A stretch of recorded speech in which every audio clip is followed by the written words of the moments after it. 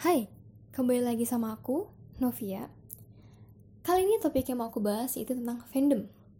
Jadi nih, beberapa hari yang lalu aku sempat ikut webinar lagi, dan salah satu pembicaranya ini adalah Patisna Prabasmoro dari Unpad. Beliau membahas tentang sepak bola, fandom, dan identitas global. Nah, dalam salah satu pembahasannya, beliau mengatakan tentang teknologi yang mana memudahkan para fandom atau penggemar ini untuk berinteraksi dengan idolanya, seperti mengikuti keseharian para pemain sepak bola melalui Instagram atau Snapchat. Dengan adanya fitur ini atau platform ini memudahkan mereka untuk lebih dekat dengan idolanya.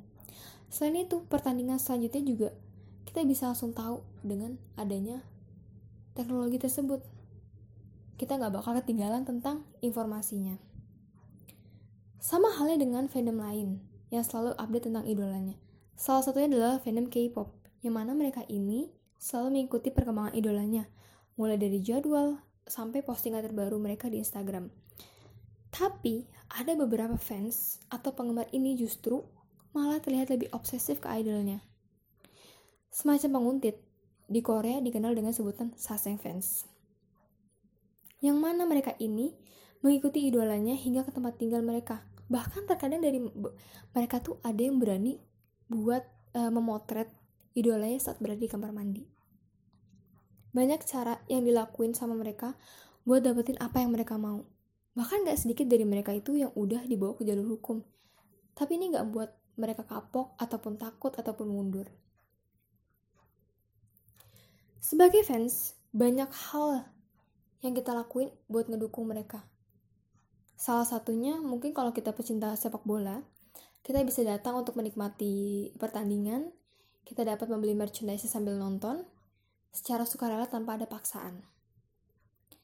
Tapi karena sekarang teknologi udah canggih nih, dimana kita bisa nonton secara daring, gak takut ketinggalan, gak takut kena rusuh penggemar lain, ataupun tertimpa sesuatu dari tribun atas.